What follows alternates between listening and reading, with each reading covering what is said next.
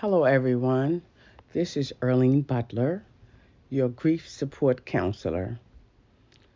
I just want to take a few minutes to address a question in this segment. What is grief?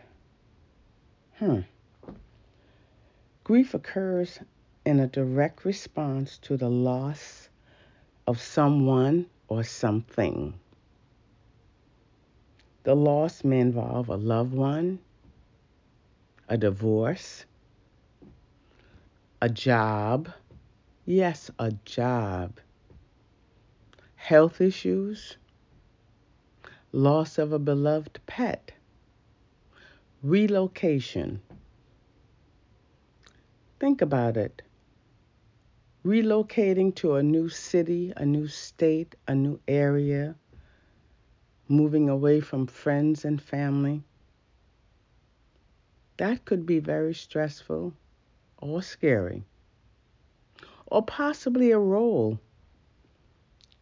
For example, a student entering the workplace for the first time might be a little scary, or someone entering retirement. Think about it, especially after working for so many years. This working pattern is interrupted, leaving behind your friends, your coworkers, your manager, especially if they were compassionate to you and to the other employees. Now's the time to get your journal. I would like you to write about how you dealt with your specific loss. This grief affects all ages and all genders. If you're a child, how would you deal with the loss of your pet? Perhaps you're a parent. You're dealing with a divorce, and this could be a male or female. Anyone can experience grief and loss. It can be a sudden loss or an unexpected loss. However, each individual are unique in how they experience this event. Grief itself is a normal and natural response to loss.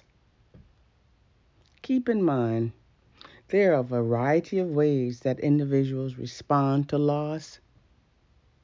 Some are healthy coping mechanisms, such as some people choose to meditate, some people choose to exercise, and some people begin or take up reading.